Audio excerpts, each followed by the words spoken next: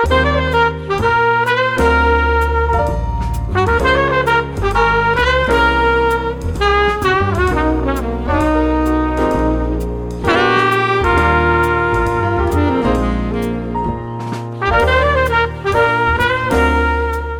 to the Arts Entrepreneurship Podcast, Making Art Work. We highlight how entrepreneurs align their artistry, passion, and vision to create and pursue opportunities to capture value in the arts. The views expressed by guests on the Arts Entrepreneurship Podcast are solely their own and do not necessarily represent the views of the podcast or its hosts. The appearance of a guest on the podcast, the venture they represent, or reference to any product or service does not imply an endorsement or recommendation by the podcast or its hosts. The content provided is for entertainment and informational purposes only and does not constitute business advice. Here are your hosts, Andy Heiss and Nick Petrella. Hello, everyone. My name is Andy Heiss. And I'm Nick Petrella. Today on the podcast is writer, director, producer, editor, and actor Dana White. Dana has won numerous awards for her films, many of which have premiered at festivals around the world. You can read more about Dana at the link in the show notes. Dana, thanks for being with us today. Hi, thank you. It's great to be here. This is part 2 of our interview with Dana White. As we've kind of talked about, you've performed many different roles in a variety of formats, from feature films, short films, narratives, documentaries, TV even. Is it common for someone to work in so many varied roles and formats, or is that something that you just thought you would enjoy doing, so you pursued those different opportunities? Yeah, it's super common. I mean, I think that everybody has the place that they like to focus on. I would say if you asked anybody, they would tell you, this is what I love, this is what I love. But you need to put food on the table, right? And so people dabble in all kinds of parts. And I consider myself an indie filmmaker primarily, and I love, as I've said, I love creating my own projects and having creative control over them. And so whether it's feature films or short films, I love to make movies. But I've certainly made money in lots of other areas of the industry in order to support my craft, and you have to, it's just, you just have to. So it's really, and be able to do, I've edited everything from poker shows to, big time NBC shows to trailers to commercials to you name it. I've probably done it, and my husband too, my husband, he runs around shooting Amazing Race to films to shows on Nat Geo to Alaska, we just, you do everything pretty much. So do you like working more in film rather than TV? Well, I think it's interesting because I think the two, and certainly in narrative form, and even in documentary form, actually, the two have merged so much as of late. Feature films aren't getting made as much, unfortunately. And television is kind of taking over. And especially after the pandemic, right? Everybody needs to stay home and watch as much as they possibly could. But with the advent of Netflix, Hulu, and all of these media outlets, these sort of television shows, also these... what do you call it? The limited series, which we love. I love watching that kind of stuff. All of that stuff is taking front stage right now. And then the good news is that they've gotten more sophisticated in terms of production value. So someone like me, who's a real sort of film purist, I don't mind it so much when I see a great show that has great production value, and that people are willing to take some risks and chances with. So I think that TV can do a lot that it wasn't able to do years ago. And some of the best writers and directors are actually working in television right now. And so you can feel that. Like when you watch the shows, you're like, whoa, this has a really interesting point of view and an interesting vision. And, it's shot in a really interesting way. It's not, sort of just boring. There's really taking some risks. For me, it's really about having the best resources to tell the stories I want to tell. And so I'm always going to make movies. I'm always going to love film. But I also love the idea of making limited series. I have pilots that are out there that are circulating. I have things like Chris and I are working on one right now that we really want to try to sell and work on. So I think it's a great way to tell stories. It's just you have to make sure you find the right outlet for the right story, and that has to be the perfect fit. I have a quick follow-up question for you. How has Netflix, Amazon, Hulu, and the others, how has that impacted your industry? Oh gosh. I think it's open doors and it's closed doors, right? I think that's kind of what anything that is growing does, right? I think that it is allowed. It has created a lot more work for people, which is fantastic. In fact, a friend of ours has just finished a Netflix show here in Cleveland, that was going on for like 90 days. Like all of the people on Turning Blue were on it, working on the show. So, it's opening up avenues, even in different smaller cities, like a Cleveland or some of these other cities, which is great, right? Because it starts to, you don't feel like different cities have a monopoly.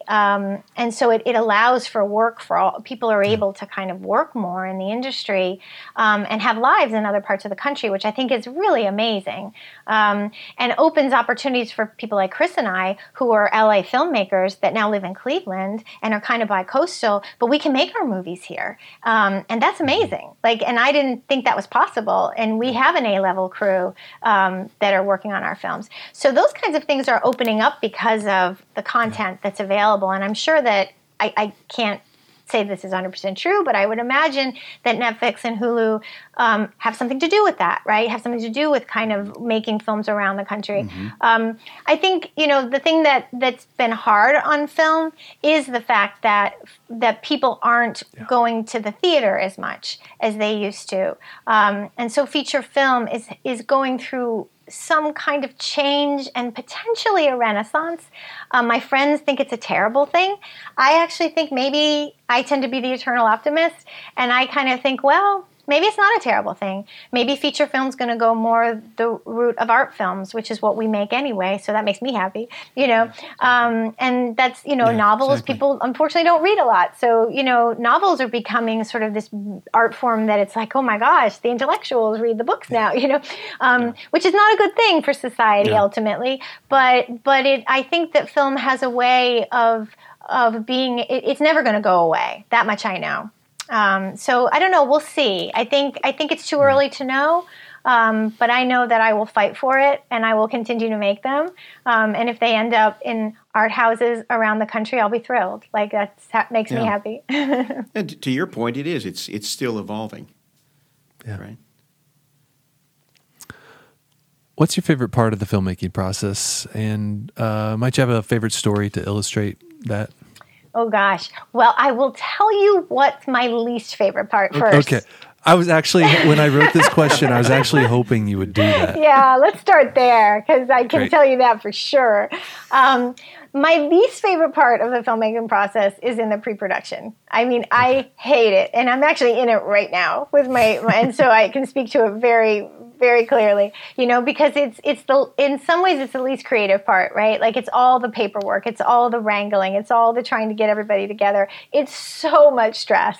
It's like you always lose 10 pounds, you always, gain 10, it's like you lose 10 years. It's just inevitably my husband and I can eat whatever we want because we can't put on a pound because we're just so stressed. It's just that really place where you're just like, oh my gosh, you wake up. In fact, this morning we woke up and he said, it's happening. I feel it. I was like, I know it's happening to me too. You just feel like you've had 10 cups of coffee when you wake up. You're so freaked out. So I hate that part. But I love all the rest. And, I love shooting the film. That's always exciting, especially when you work the way Chris and I do, where you're really organized, but then you leave room for the magic to happen. And so things come that you just didn't expect. And that's really exciting.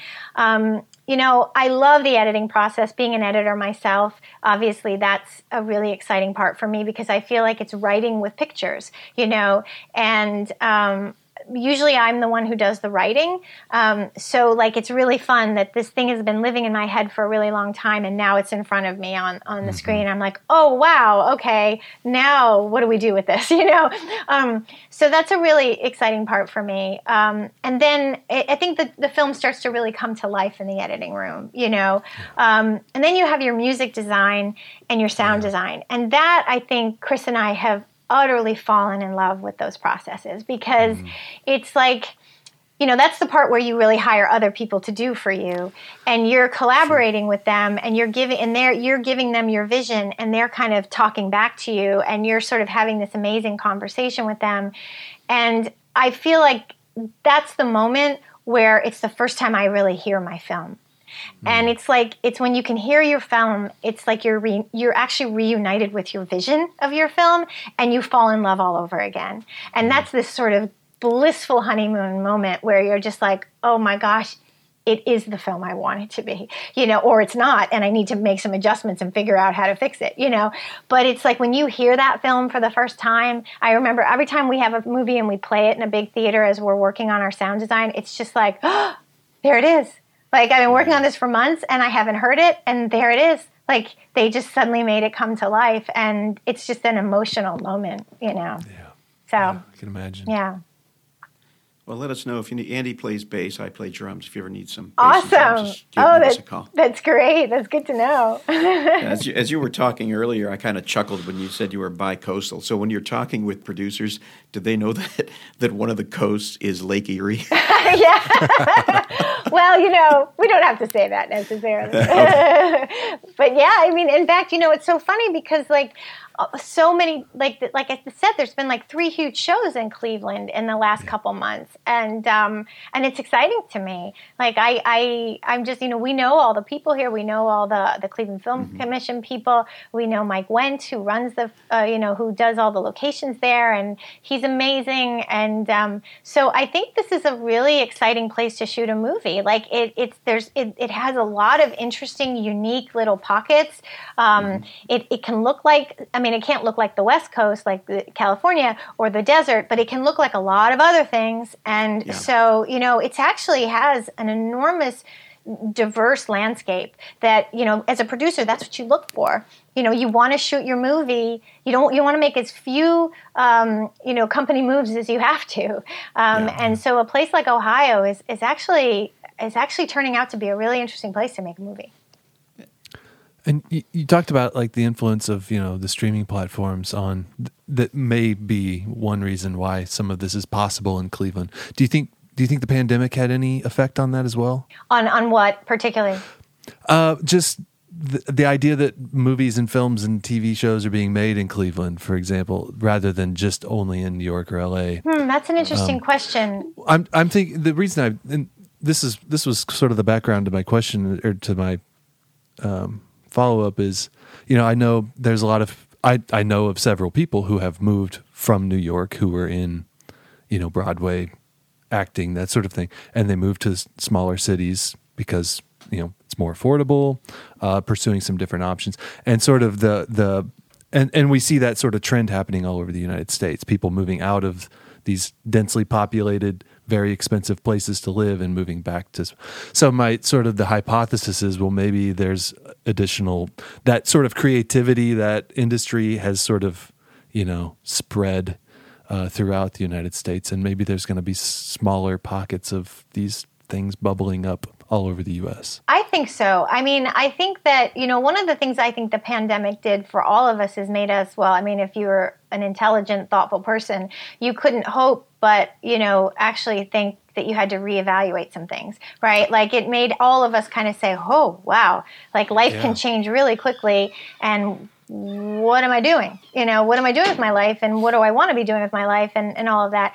And so I think that it definitely has had an impact on a lot of people I know in the industry, of feeling like, do I want to be in a tight city? Do I want to be on top of people? Do I want to have a little more space in my life to be able to process some things? So I think so. I don't know if it's going to last. Right, yeah. But I think it affected people. And I also think that what's happening in the big cities is, I do think that there are certain people, my husband and I are these kinds of people, that we can make movies anywhere, really, as long as we have a good crew. And if we have enough money, we can bring them in, Sure. So we can really make movies anywhere. But so a lot of people are kind of moving from these big cities. They've spent, we were in LA for 20 years. So, we loved it. I love it. I miss it every day, but it's an expensive place to live, and so it makes it very difficult to do your art. It makes it very difficult because you're having to do all of these other jobs, that you really don't want to be doing. They take up a lot of your creative energy for the things you really want to do. So a lot of the artists I know are leaving the big cities, are moving to smaller cities where it's more affordable, and they can actually still do what they want to do and actually do it more. So that is happening for sure. Yeah, I think that's key too. They do because they can. Mm-hmm. Yeah, because the industry not even just the industry, the art form itself has more resources in terms of the technology, and so technology probably has influenced it more than anything. Yeah. Right. Yeah. So you had studied screenwriting for your MFA, so you obviously had a grasp on content. That said, what surprised you when you started working professionally that you wish you had learned? That's a great question. Funnily enough, I don't think I was really surprised by anything because I learned by doing. So I was just constantly learning and constantly trying to figure things out. And so, filmmaking is really, I think I said this a little bit before, but filmmaking is not something you can learn from a book. Ultimately you have to do it. And I tell my students that. I say, university is an amazing place for them to be able to continue to make projects and to get feedback and be mentored by people. But you got to go out and do it. Like, you can't just sit in the classroom. You're not going to learn by doing that. And, we don't learn if we don't fail a lot, And my husband and I are always kind of spending a lot of time, maybe too much time, but a lot of time Monday morning quarterbacking our work, and not because that we want to be sort of wallowing in our mistakes, but because we really want to learn from them and understand, how do we get better at what we do? And the process has to be more important than the ultimate product. And I think that's the thing that maybe I've learned the most along the way. If the actual product is more important to you than the process, then you get stale really easily, and I refuse to get stale. So, every time we start like a new project, I feel like I don't know anything about making a movie. Like, I always feel, and that's part of the stress, I always feel like we're starting from scratch, and it's actually a really exciting place to start from, but a terrifying place to start from. And of course, it's not true because, we have years behind us of experience kind of guiding us. But I think it's really important to come into every new project with sort of an open mind and an open heart, and willing to push yourself as hard as you can into that scary place. And even if you're not sure if you can achieve it, sometimes you're like, I don't know, like, I'm going to give it a shot. I don't know if it's going to work this time. I don't know if this maybe we're too bold. Maybe it's too crazy of an idea, but we're going to try. And so I think that's what I tell my students. And I think that's really, maybe that's what I've learned so much along the way. Yeah. Can you tell us about Female Filmmakers Initiative, when and why you started it, and what it does? Oh my gosh, this is my favorite. This is my favorite subject. Yes, no, this is my baby. This means so much to me. I knew before I came to Kent State that I wanted to do this. And in my interview with Dean Reynolds, when they brought me here from LA to interview me for the job, I told her, if I was hired, that this was something that mattered to me a great deal. And she, of course, was unbelievably supportive of the idea, and she has been unbelievable for FFI every stage of the game, for me, and I so deeply appreciate her. But I wanted to create a place for young female filmmakers to have a space and a supportive community where they felt empowered to tell the stories that they want to tell. Because my industry is historically male dominant, to a point where it's gross. It's just that women have not had enough of a voice in this particular industry. It's changing, but it's not changing fast enough. And, so for me, I felt, I know how hard it is to be a woman in the film and TV world. I know that, I have sat in many meetings where I was the only woman, and sometimes I wasn't listened to, sometimes I was. And like I said, luckily it's changing, but it starts with us, and it starts with women who are determined to have their voices heard. And so once I came to Kent State, I saw what a dynamic group of young women we had here in DMP, Digital Media Productions, and in the school school, and MDJ school. And so it was really clear to me that we needed a female filmmakers initiative for these women to have a place to launch themselves as filmmakers and storytellers. And so that was like, it was just an amazing time for me to sort of say, okay, and I gave myself a few months to kind of get acclimated to academia because it's new to me. And then I reached out to sort of these young women who I just knew were amazing. And I said, hey, this is what I want to do. What do you think? And they were like, let's do it. And I was like, all right, let's do it. So, we're growing and we're getting stronger every day, and it's really exhilarating. They're winning awards. They're going to film festivals with their work. It's just been, and they're just fantastic. And, I think that injustice inspires action, and I think that women in many fields out there feel marginalized. And my industry is notoriously guilty of a lack of diversity across the board. And women are a huge part of that. And there's a lack of films with female protagonists, the lack of opportunities for female directors, cinematographers, writers, editors. I mean, the list goes on. And it's just not been an even playing field, but it needs to be. And, and of course, the plight of women around the world is not a good one, right? Women and children are suffering all over the world. And much of that, probably most of that, is a result of the silencing of women. And female artists, whether you're filmmakers or musicians or painters or novelists or poets, have the power of their voice. That's what we have. That's all we have, is we have our voices. And I think it's that expression that can change the world. And, we can open up channels of conversation and discussion that unite us and kind of give us a hope for a better future for women around the world. And so my goal was to create a female culture at Kent State. And FFI was the beginning of this. And I wanted a place where women could come together and support each other and give an opportunity for their craft and learn to make films and support each other.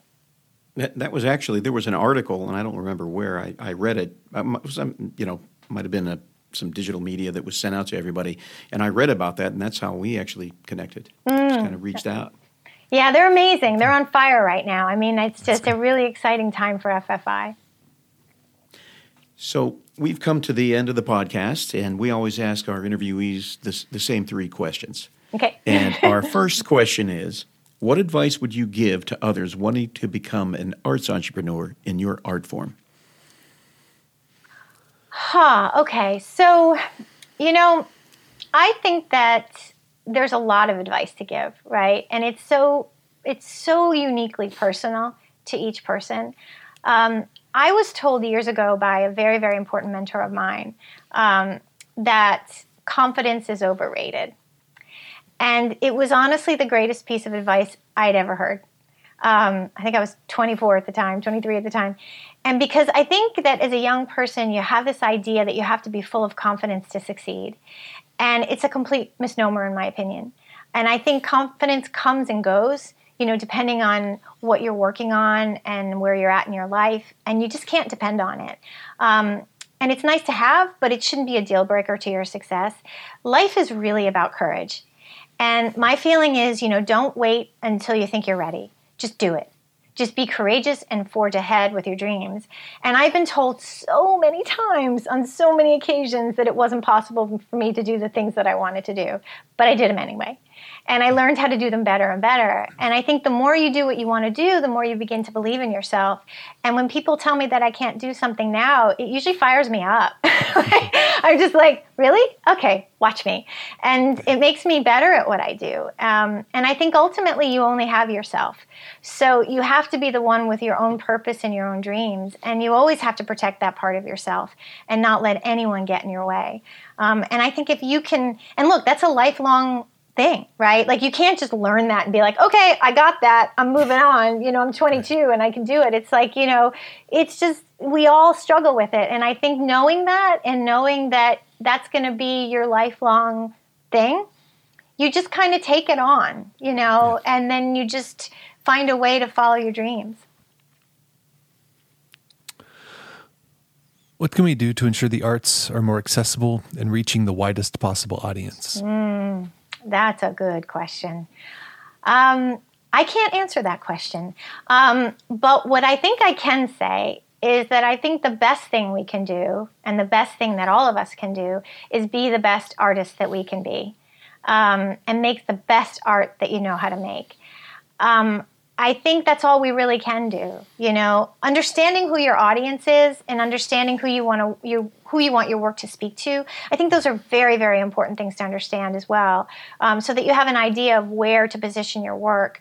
But nothing, and absolutely nothing, is more important than being the best artist you can be.